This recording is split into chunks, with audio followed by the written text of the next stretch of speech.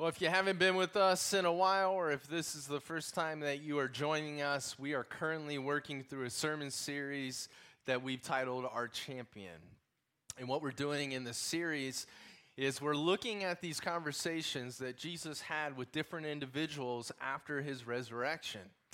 And what we've found as we've journeyed through those conversations is that Jesus is the champion of the doubter. Jesus is the champion of the broken, right? Jesus is the champion of the traitor. And this morning, we're going to find that Jesus is the champion of the restless.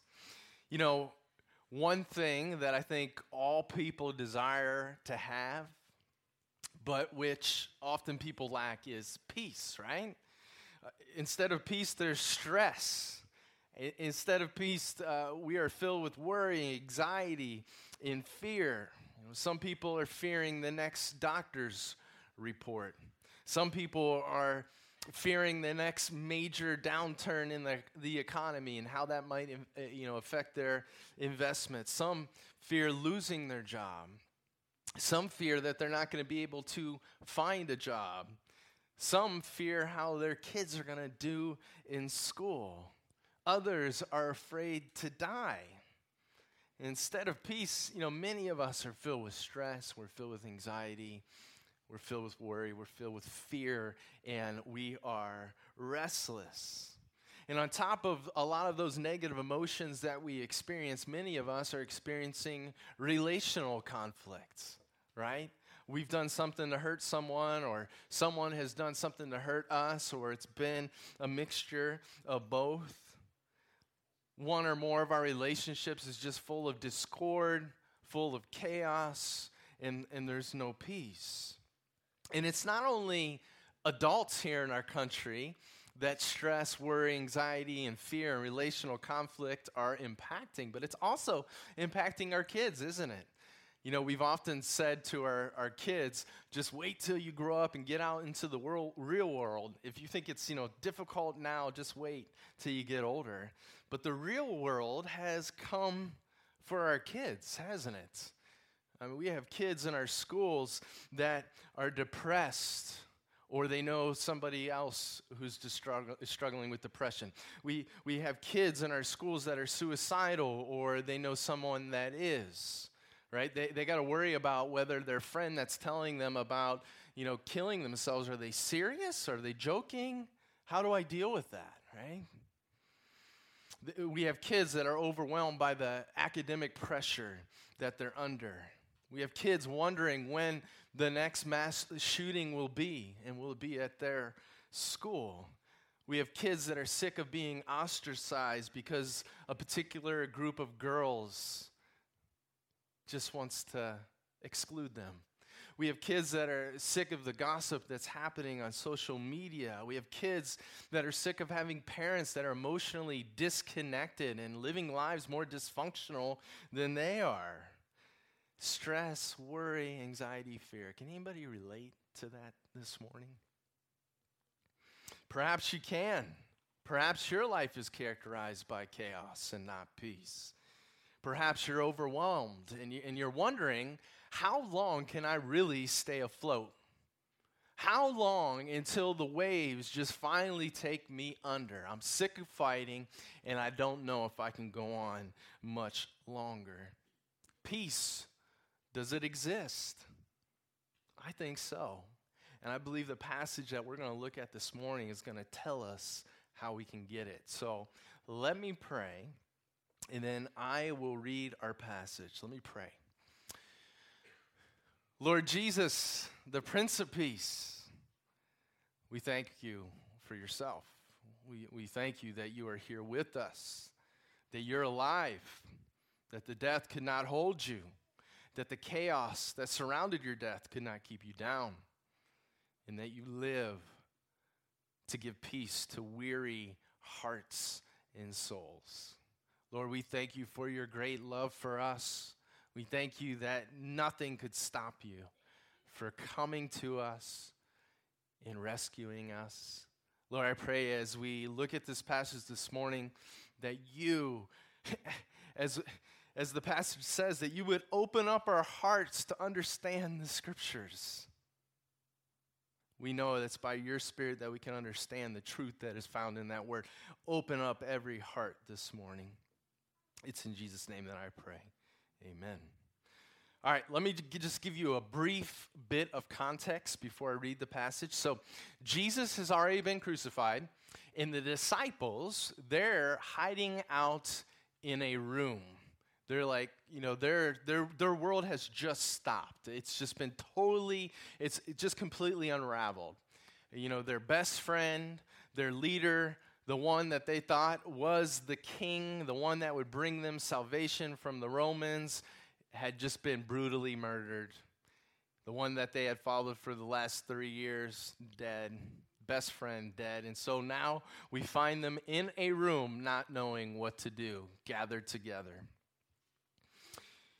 So let me read to you Luke 24:36 through 49. Also, one other piece of context you need to know, 2 men were walking on the road to Emmaus, and Brett read this earlier. And as they were walking, they encountered the resurrected Christ, and now they're going to that room that the disciples are hiding out in, and they're telling the disciples the report, like, we've seen Jesus is alive. We've met him on the road when we were going to Emmaus. So let me read it for you here. Luke 24, verses 36 through 49. Now, as they said these things, the 2 men who had encountered the resurrected Christ, and they were saying these things to the group of disciples hiding out, Jesus himself stood in the midst of them and said to them, "Peace to you." But they were terrified and frightened and supposed they had seen a spirit. And he said to them, "Why are you troubled? And why do doubts arise in your hearts? Behold, my hands and my feet, that it is I myself. Handle me and see, for a spirit does not have flesh and bones as you see I have." When he had said this, he showed them his hands and his feet.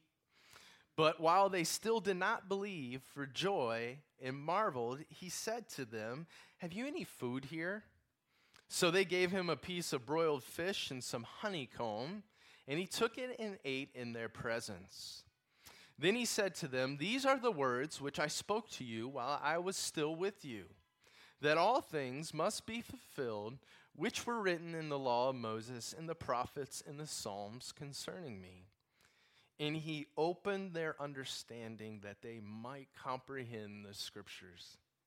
Then he said to them, "Thus it is written, and thus it was necessary for the Christ to suffer and to rise from the dead the 3rd day, and that repentance and remission of sins should be preached in his name to all nations, beginning at Jerusalem.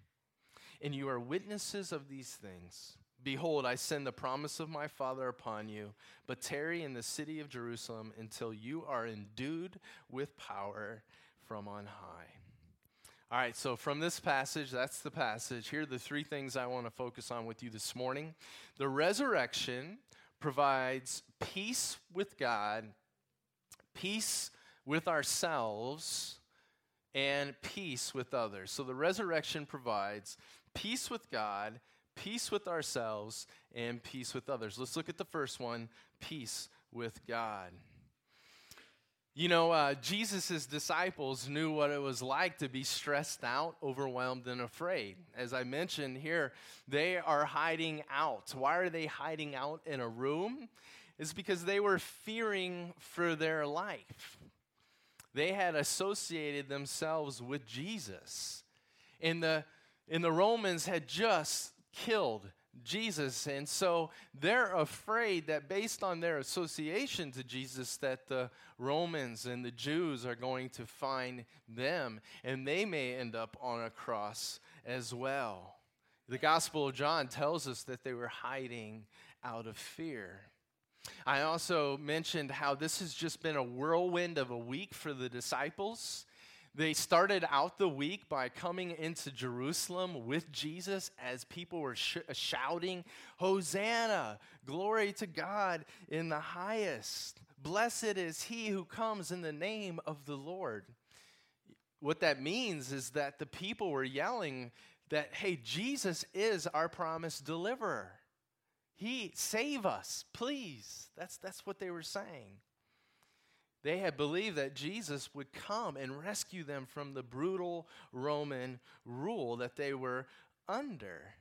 But as the week progressed, they found that Jesus was arrested, was charged with leading an insurrection, a rebellion, and then he was crucified and killed. And so we find the disciples huddled in this room, not knowing what to do. They put their money on the wrong horse in the race, right? They left everything for the last 3 years to follow this Jesus, and they truly believed he was the chosen one. The disciples were stressed out. They were depressed. They had lost this one who they had grown to love. And he was killed, put under an unfair trial and killed based on false charges. Their whole dream of salvation was crushed. And so it's into this situation where their world had stopped turning, where they were living a nightmare that was true, that they weren't waking up from, where they are just filled with chaos on the inside and outside, that the resurrected Christ appears to them. And notice what his words are to these terrified disciples. What are Jesus' first word to these men? Peace. Peace to you.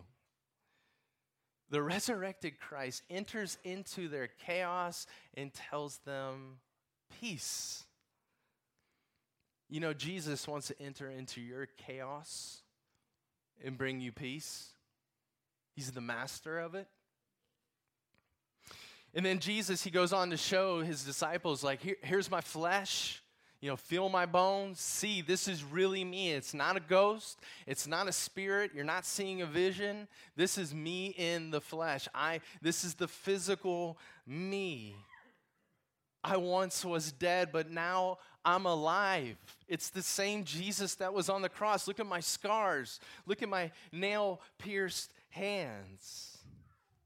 Now, why was this to bring the disciples peace? Why would Jesus' resurrection bring them peace? Was it because now they were going to have their best friend back and they could spend time with him? Was it now that they knew he wasn't lying to them all this time?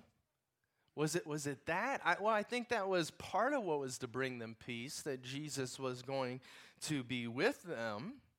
But I think that's only a small part of it. The scripture says that Jesus then, he opened up the scriptures, which would be what we have in our Old Testament. So Jesus basically said to his disciples, check out the Old Testament. You see everything in the Old Testament here?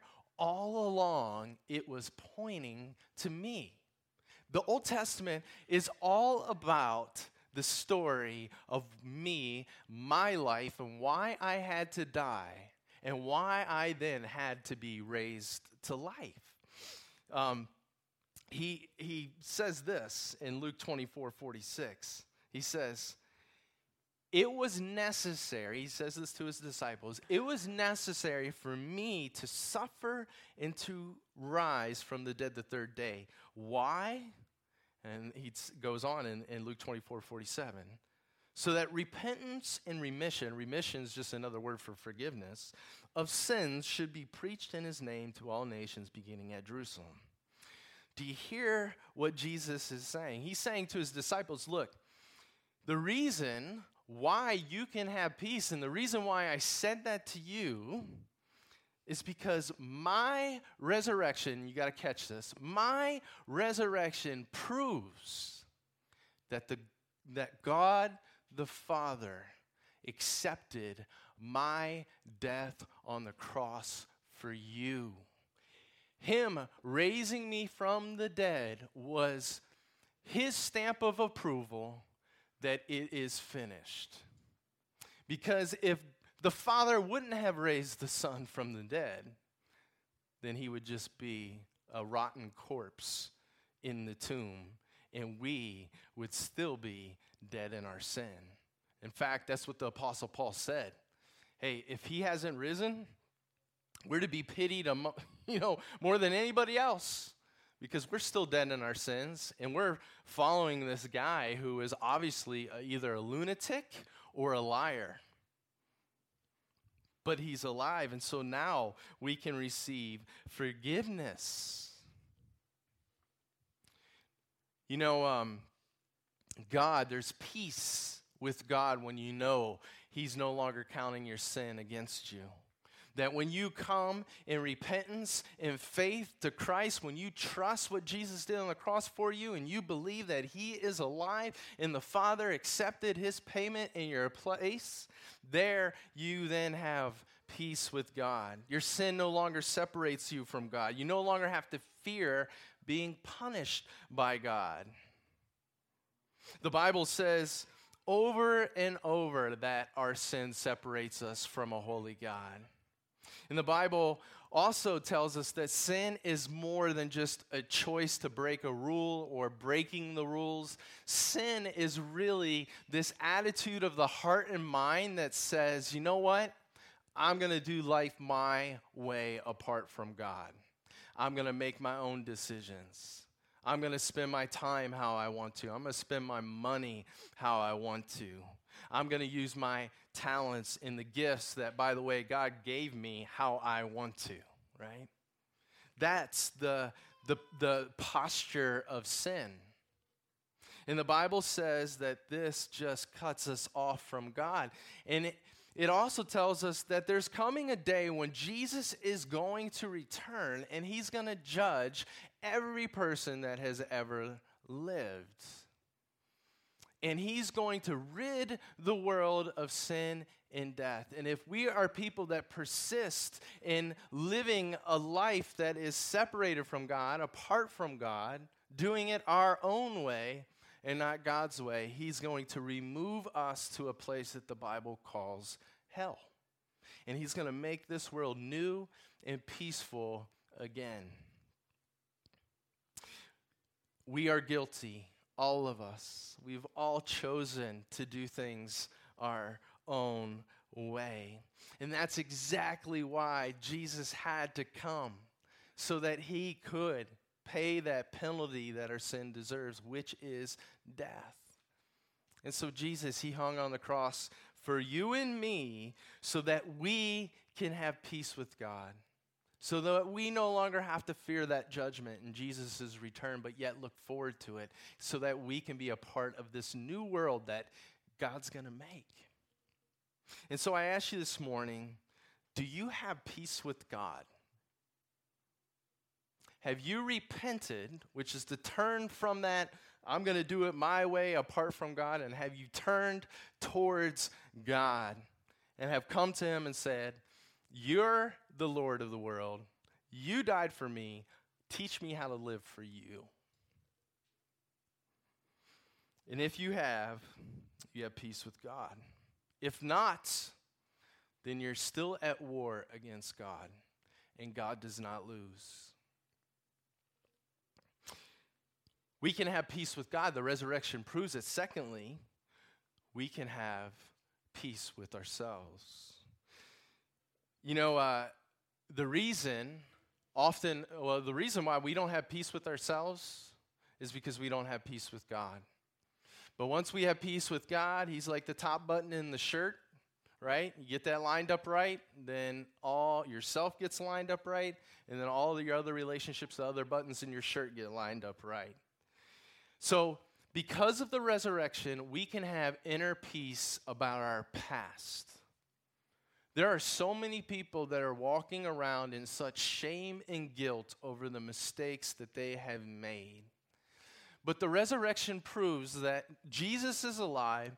His death really counted for my sins, and I am forgiven by trusting in that. And if he forgives me, then I can learn to forgive myself. That I can learn to let go of my regrets. I don't have to continue to carry that heavy old burden of my shame and my guilt. Do you know this? And you need to hear this. God never uses your past against you if you're one of his children. He'll never use your past against you. Christian, you need to hear that. Because when things are coming up from your past that are causing you all kinds of shame and guilt, that is the enemy. God, he will never, for you, for those that trust in Jesus, he'll never use your past against you. So you can have peace over your past. And you know what else you can have? You can have inner peace about today. The Bible has so many wonderful promises that God gave us, that for those of us who trust in Christ through faith, we have God working all things out for our good in our life. The bad, the ugly, the chaotic, God, if we're one of his children, he's working all things together for our ultimate good. Oh, the peace that comes when you believe that and you know that and you're rooted in it. The peace that comes from the promise that for the Christian, God has promised to supply the Christian with everything they need exactly when they need it. You can face any situation because you know that you're going to have what you need when you need it. Not a moment too late, not a moment too soon, you're going to have it. God also promises for those whose faith that is in Jesus, that nothing can separate you from his love. He loves you so much, and nothing, no matter what the chaotic situation is, can separate you from his love. Peace about the past, inner peace about today, inner peace about the future. God makes these amazing promises to the Jesus follower about the future, that your future is secure. Do you know what you're headed for? After this short life is over, you're headed for a resurrected body, living with the resurrected Jesus and his resurrected people on this resurrected world. That's the future glory and inheritance that you have coming your way. Our future is secure. You don't have to fear that judgment.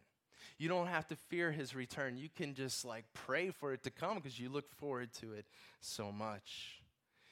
And let me tell you this also, another way that the resurrection gives us inner peace is it gives us an inner peace about who we are becoming.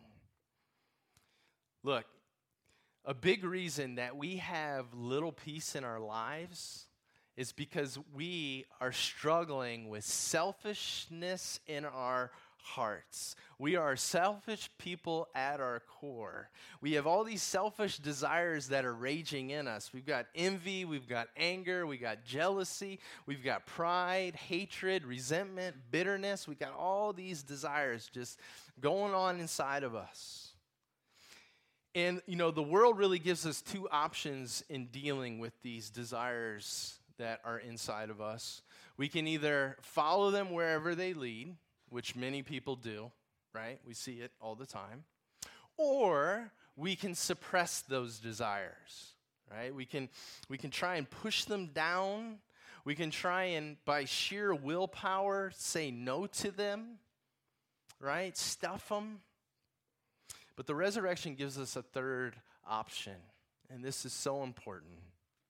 Because of the resurrection, we can experience a permanent, supernatural transformation of the heart. And there's a world of difference between a morally restrained heart and a supernaturally changed heart. And only Christ promises that he can not just change you from the outside, but change you deeply in the inside. You see, a supernaturally transformed heart isn't trying to just curb these selfish desires that we have raging in us. A supernaturally changed heart actually gets a whole new set of desires and attitudes and thoughts. Because Jesus is not a rotted corpse in a tomb somewhere, and he is alive, he is able to work in our lives today to radically, supernaturally transform our hearts. You know, when Jesus raised from the dead, and after he got done for a period of 40 days of making appearances to his disciples, he then was exalted to the right hand of God the Father in heaven, and then he poured out his supernatural power, his Holy Spirit, on his followers. And this is what Romans 8:11 says about that power.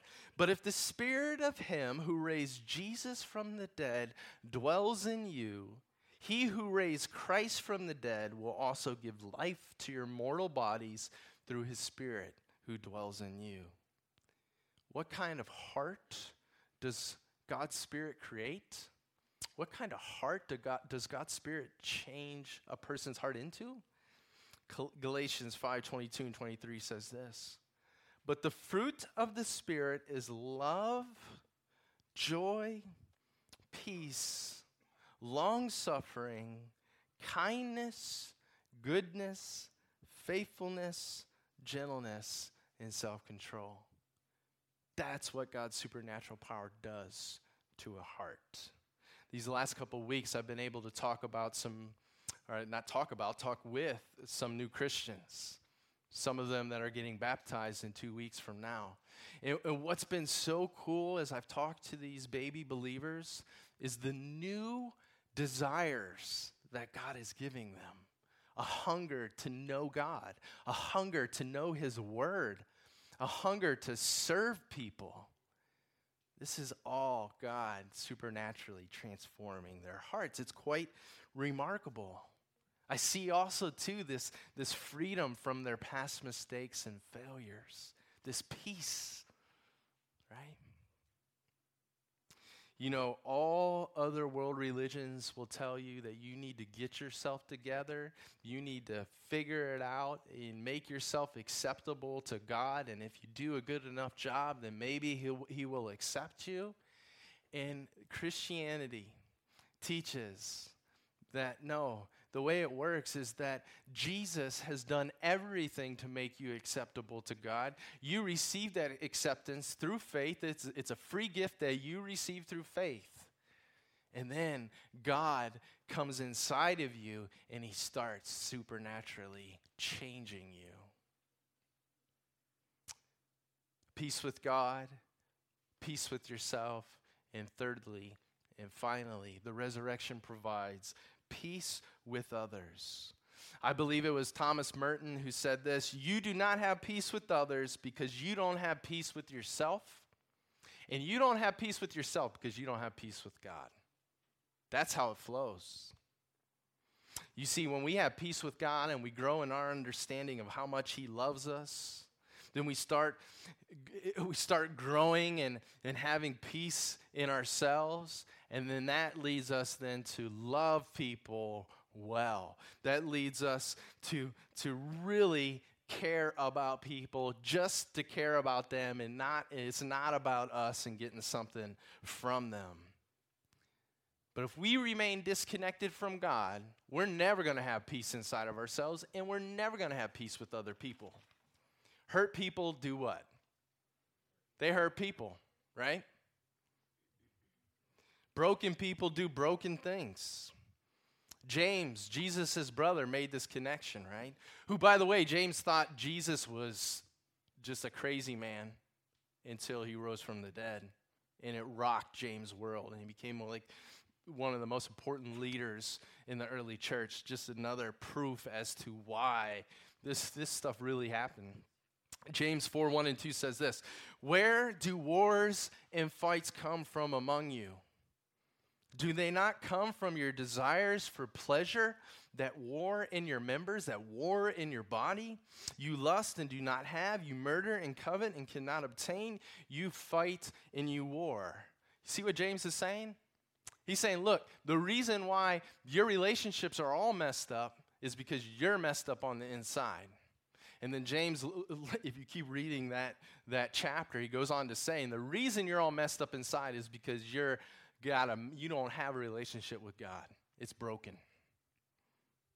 And if we don't have that peace with God and we don't have that inner peace with ourselves, we are going to seek to control people.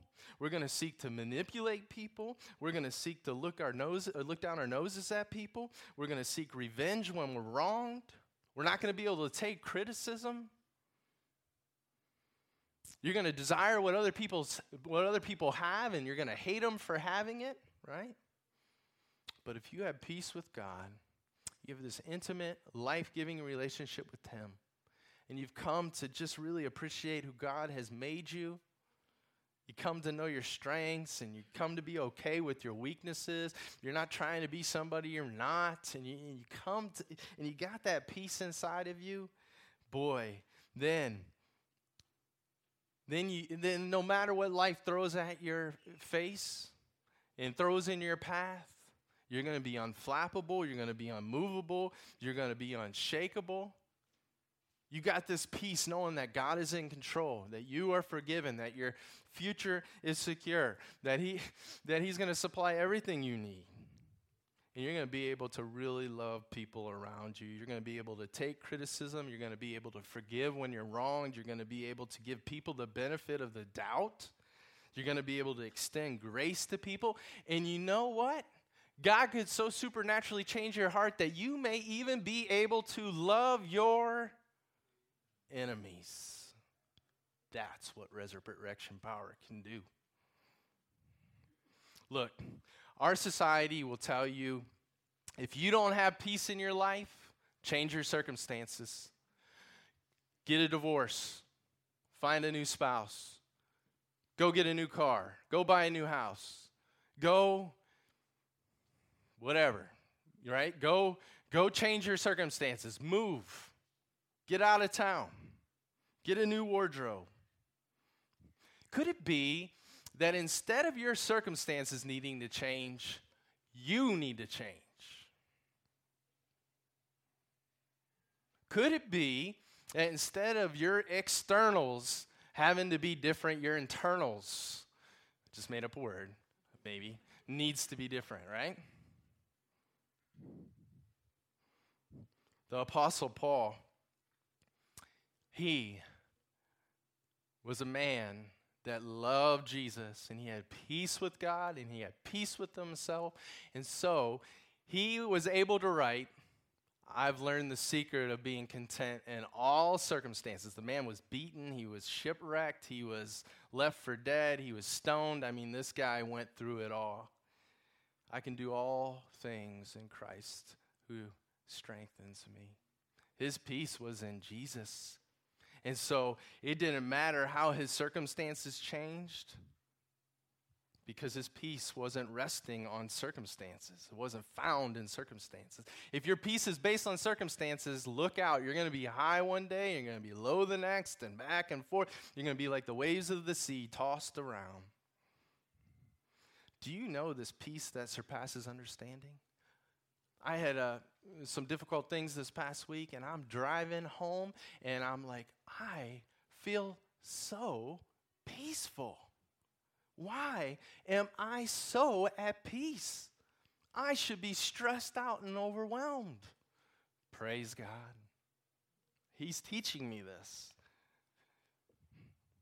I'm not great at it. He's supernaturally changing my heart to be content in all circumstances.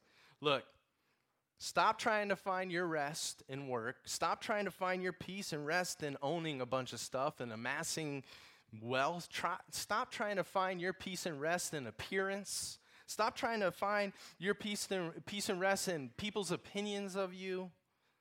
Jesus says this, and I'll close with this. Matthew 11:28 through 30. Come to me, all you who labor and are heavy laden, and I will give you rest. Take my yoke upon you, that's his teaching, and learn from me, he says. For I am gentle and lowly in heart, and you will find rest for your souls. For my yoke is easy, and my burden is light. Jesus, he can say that because he's alive, right? Jesus is the champion of the restless. The resurrection gives us peace with God, peace with ourselves, and peace with others. Let's pray. Lord Jesus, we're so glad for you. We're so glad that you live and you reign, and that by your Spirit living inside of us, we can have the sweetest of relationship with you. We thank you that that power that lives in us is a supernatural power that doesn't just give us like some energy to try and not do the things that we shouldn't and try and do the things we should, but that it actually comes and it just gives us a new heart with new attitudes and new desires. And Lord, we know that's a lifelong process, and you are the great heart surgeon, and you're continually working on us.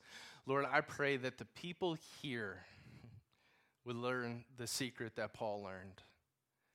That the people here, Lord, would trust their life to you. Lord, I pray that's the first step. If there's anybody here this morning that has not surrendered their life to you as Lord and Savior, Lord, I pray that your Spirit would so move them to make that decision, that they would cry out to you, that they would ask you to come in and to just rework them from the inside out.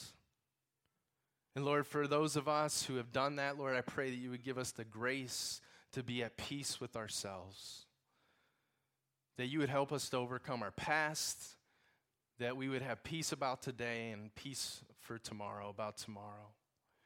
And Lord, I also pray that the people here would be so overflowing with joy and love and mercy from you that it can't help but just spill out to the people around them. Lord, you are alive. We praise you for it. Lord, help us to be ambassadors of that wonderful news. It's in Jesus' name we pray. Amen.